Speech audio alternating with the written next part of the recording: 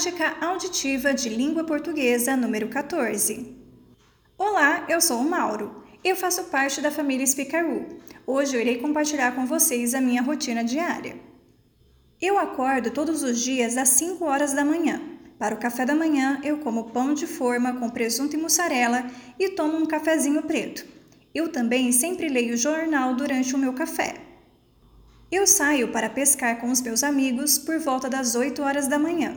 Eu chego em casa por volta das 11 horas e almoço às 12 horas juntamente com a minha esposa Maria. Eu janto com a minha esposa às 18h30 e assistimos TV antes de dormir.